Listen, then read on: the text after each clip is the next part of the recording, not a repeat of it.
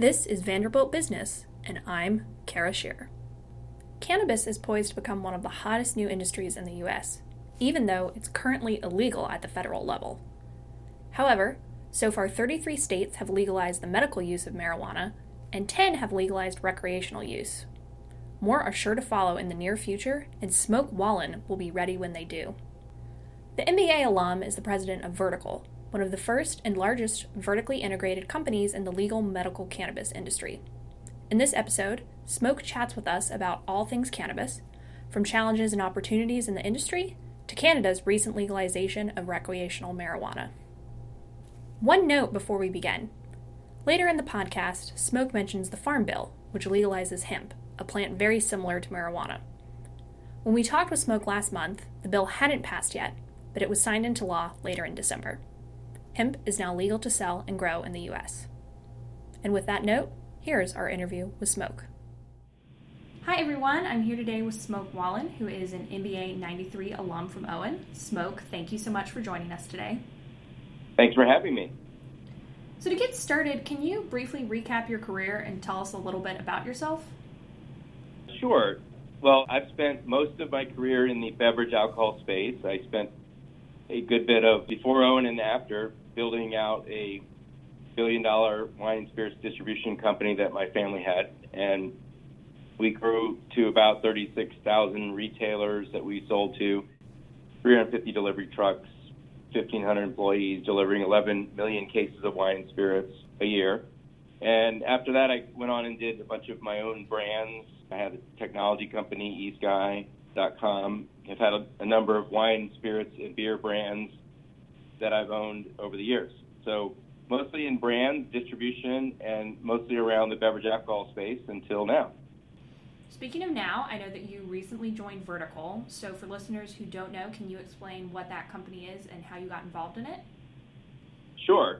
So last summer I sold my interest in my latest alcohol project, which was called Beach Whiskey.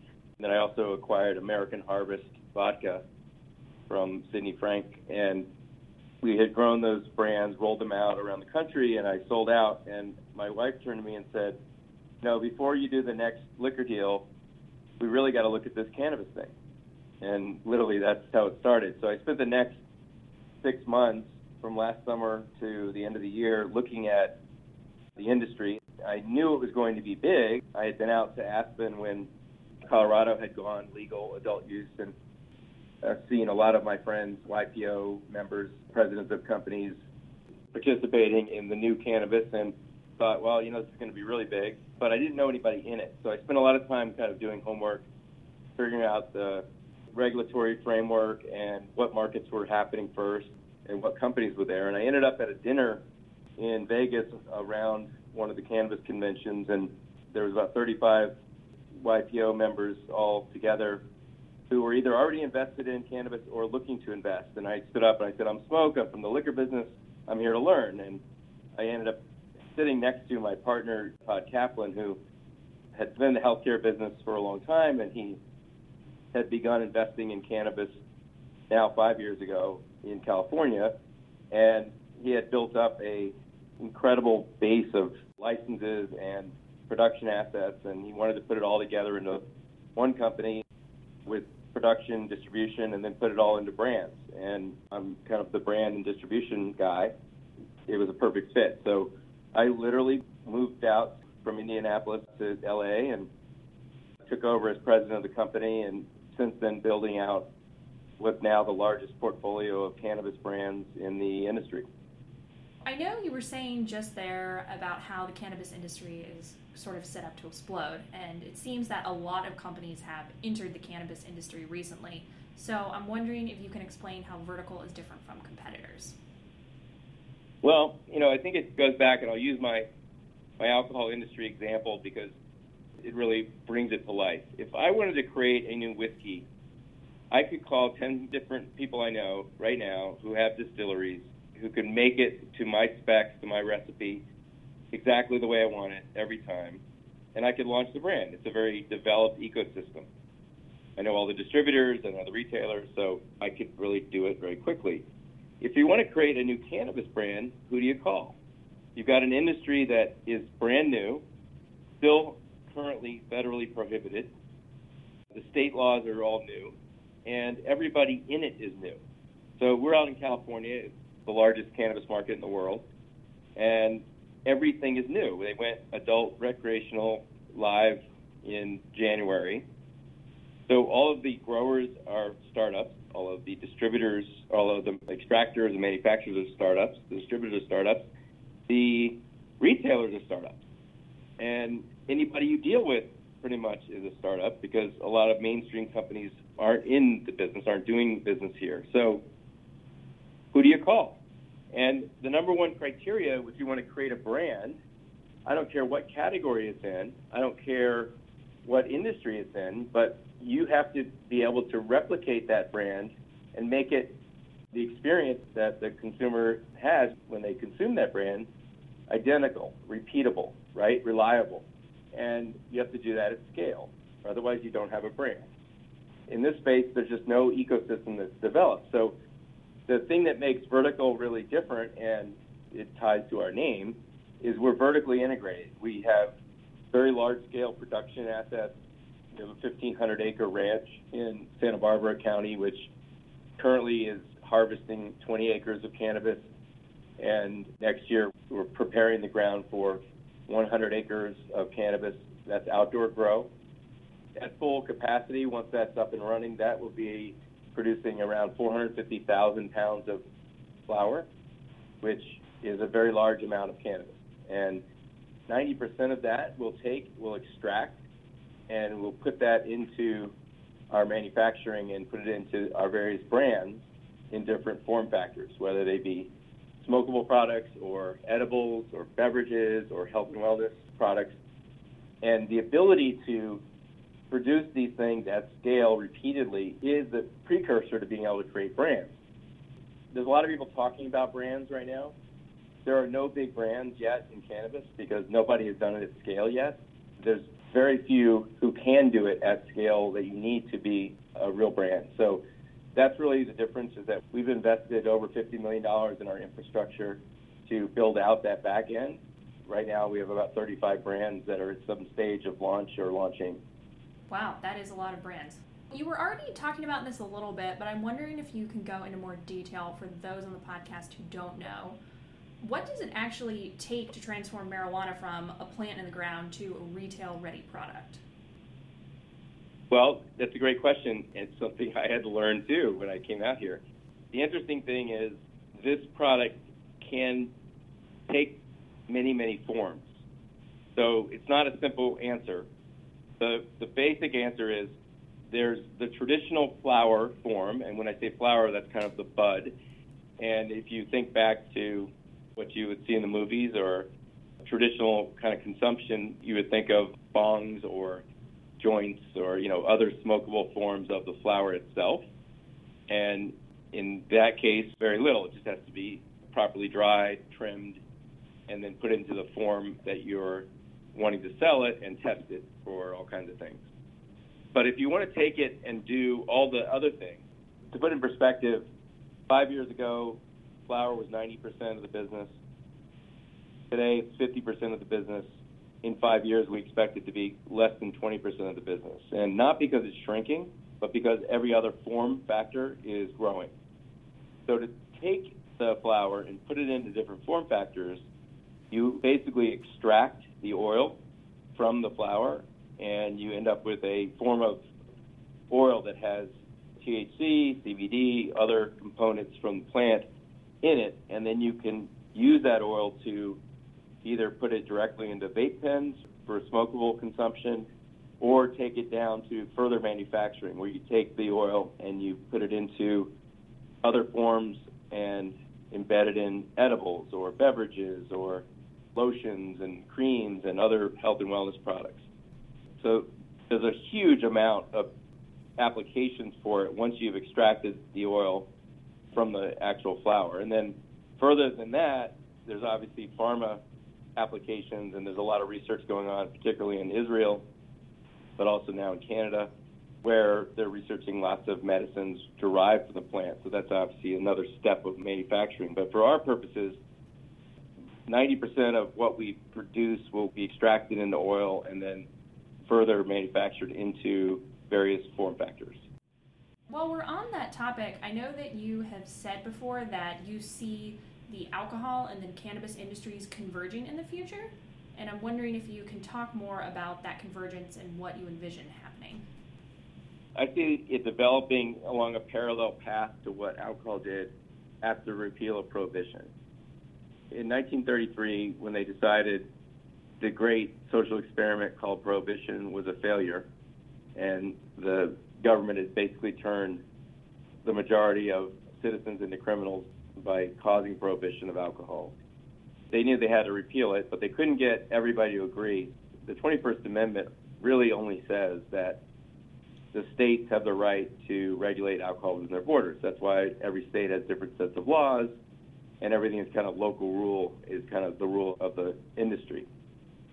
Fast forward now 85 years, and the prohibition of cannabis is gradually being repealed at the state level, and we expect in the next 12 to 18 months federal prohibition repeal. When that happens, I fully expect it to go at a state-by-state basis. So just as alcohol has 50 different sets of state laws, we expect cannabis to also have 50 different sets of state laws. So in that sense, there's a lot of parallels, and we're seeing legislatures like California, as they enact their legislation to legalize it, we're seeing them copy many aspects of the liquor alcohol side of the world in terms of taxes, distribution, licensing, because you have a live example of a product that society has decided they want to control. This kind of fits into that bucket neatly. There's a lot of parallels in terms of the regulatory framework. I also believe the major beverage alcohol companies, whether they be the brewers, the big beer companies, or the liquor companies, even some of the wineries, are looking at this in one of two ways. One, as a huge growth opportunity in a new category, or two, as a big threat to their business. And I think the big beer companies look at it as a huge threat. I think the Constellation Brands, which is the most notable company to invest in the space, put over $4 billion into cannabis growth in Canada, they look at it as a huge growth opportunity. They talk about it as the fourth leg of their stool. They've got the wine business, they've got the spirits business, they've got their beer business, and now they look at cannabis as the fourth leg. So I think they look at it from a growth standpoint. I think the big volume beer guys are seeing their business declining rapidly in segments, and they're looking at it as a huge threat. And so I do see ownership crossover. I see investment from alcohol, tobacco, big pharma, even some CPG companies into the space once federal prohibition ends. But I also feel like it will be a fairly separate and distinct system within itself. So you're not going to see cannabis being sold at bars and liquor stores very soon, although there are certain markets that are lobbying for that, like New York State. The liquor stores are all lobbying to try to get cannabis. But I think you're going to see a parallel licensing system, but you're going to see common entrants. Brands, employees, investors are going to cross over, and that's already happening. On that subject of regulations, I know that you said you anticipate it being made legal at the federal level in 12 to 18 months, but in the meantime, you're still having to deal with these state-by-state regulations. How do you all navigate that? It's complicated. It costs money. It means you have to spend a lot of time understanding the local rules. There's obviously lots of impediments to business by having a federal prohibition. Banking and other things that are easy in other businesses are harder here. But if you add all those things up and you can get capital to be deployed, we love it. I mean, it's a great moment to invest because I don't have Anheuser-Busch investing yet. I don't have Diageo. I don't have Philip Morris. They're not in the space yet because they can't be. And as long as that window is open, we're going to invest as much as we can and get as big as we can till federal prohibition ends, and then you're going to see a lot of them coming in. But it's still going to be very state by state, so you have to understand the local rules and be operating within those rules. And we think there's some advantages to being in it, being really good at it, and being very compliant, because when those guys come in, they're going to look for partners who are already doing it. Canada made headlines earlier this year when it fully legalized recreational marijuana. And I'm wondering if you all have taken any lessons from seeing what's happened in Canada, and if you think that that decision will impact legalization in the U.S. at all. Yeah, so Canada broke new ground, obviously, and led the way with adult legalization, and that was a very exciting moment. But I made this point a number of times to people when they've asked about it. They went really far, but they didn't really go very far enough. And what I mean by that is all they're allowed to sell is flower. So it's only the traditional smokable flower right now. There's no vapes, there's no extract products, there's no edibles, beverages, anything else. It's only flower, number one. Number two, they're allowing no marketing. You can't have branded packaging. You can't have celebrities involved. You can't do events. There's limited or no advertising. So here you have a big breakthrough, but you've got no way to brand products. And look, let's face it, brands communicate with consumers. So how do you communicate with a consumer? Differences in quality, functionality that come with a competitive marketplace creating brands if you're not allowed to do any branding. So they made progress, but at the same time, we're sitting here in California, Colorado, Washington State, Oregon, Nevada. We've got 10 states now that have legalized adult use, and we have a very flourishing brand market in multiple form factors. So we can sell every type and form of this product. It can be branded. We have celebrities. We have events. We have all the tools that you would want in a marketing toolkit to differentiate yourself and communicate with consumers. So we just don't think the Canadians they're not going to be the leaders for long. They're only the leaders in capital formation and nothing else. They have capital formation because they're legal, so all the capital market is opened up and they've been able to raise a lot of money. But functionally, they're not doing anything that's going to create brands. What we're doing, not just us, but the major U.S. companies are doing to invest in brands in these markets, we believe are what's going to be the brands of the future. Sort of taking a broader look at the cannabis industry at large, I'm wondering what challenges do you see it facing in the coming months and years? There's lots of challenges. It's a whole bunch of startups dealing with each other in a startup regulatory environment where the regulators are literally learning on the job, and all the people you deal with are startups. So just imagine, I've been in lots of startups before, but it's in industries where you had established companies and rules. So you have the difficulty that every startup has in terms of just getting up and running and figuring out, putting your team together and making sure the right people are in the right seats and all those things that you do to make a business work. But then you have the added challenge of dealing with everyone else who's trying to do the same thing, some of which are not very good at it. So the biggest challenge is getting operational with trading partners who know what they're doing. The biggest challenge for us has been, because we've got a lot of really talented people that know how to do business and have been successful, but figuring out how to do business with other people and who we can do business with, who you can trust, who's doing it right, who's getting through these hurdles themselves well. And that's, for me, the next 12 to 18 months, for the most part around the industry, that's the problem. It's everybody's a startup, everybody's doing new stuff. People are learning how to grow this product at scale that was never allowed before because it was always hidden. So when we have a 100-acre grow in Santa Barbara, that will arguably be the largest grow in the world. Well, nobody's grown this crop at that scale before because they had to hide. They had to do it in a basement, or they had to do it underneath tree cover or hidden in the backwoods. If you're doing that, you can't deploy modern agricultural techniques. So that's what we're doing, but it's all new, right? So it's all like we're testing things out. We're trying out things that work in other big ag against this plant. And it's fascinating. It's a lot of fun, but it's definitely a challenge. Kind of considering the flip side of that question, what are the potential opportunities in the cannabis industry right now? Well, when I was focused on the beverage industry, I would look at a shelf or a bar, and I would think, gee, what would fit on there? What's missing? What's the white space in between all these other brands?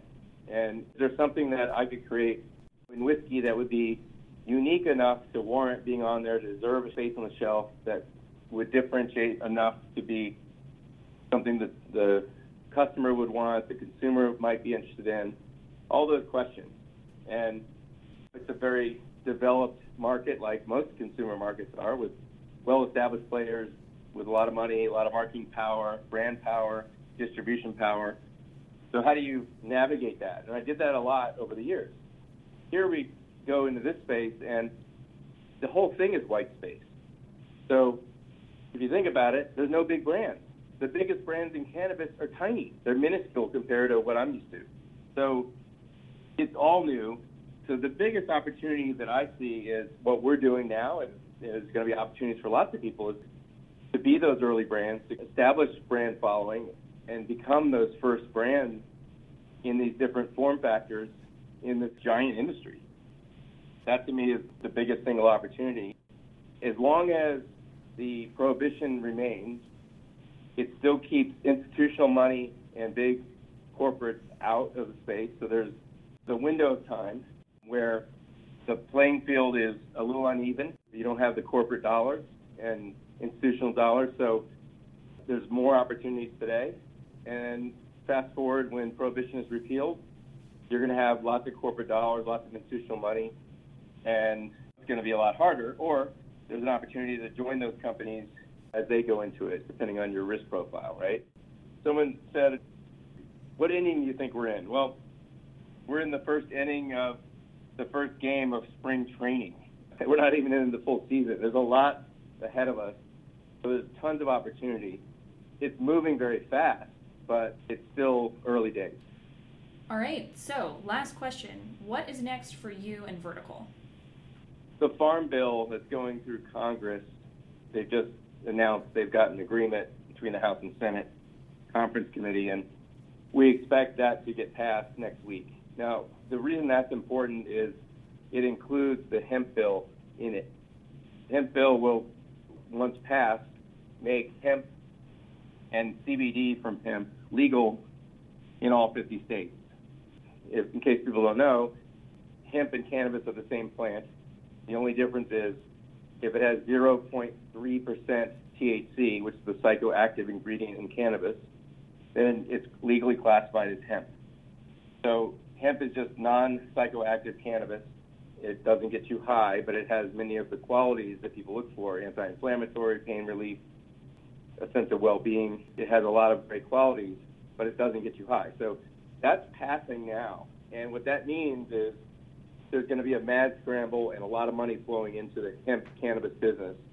We've invested heavily in that side of our business as well, have significant operations in Kentucky, and have done our first harvest this past October and are extracting that raw material into CBD and launching brands across the country. Once this thing fully legalizes, everyone from Walmart to Walgreens and CVS and Marriott hotels are going to carry CBD from hemp in their stores and their outlets because the gray area around CBD will go away.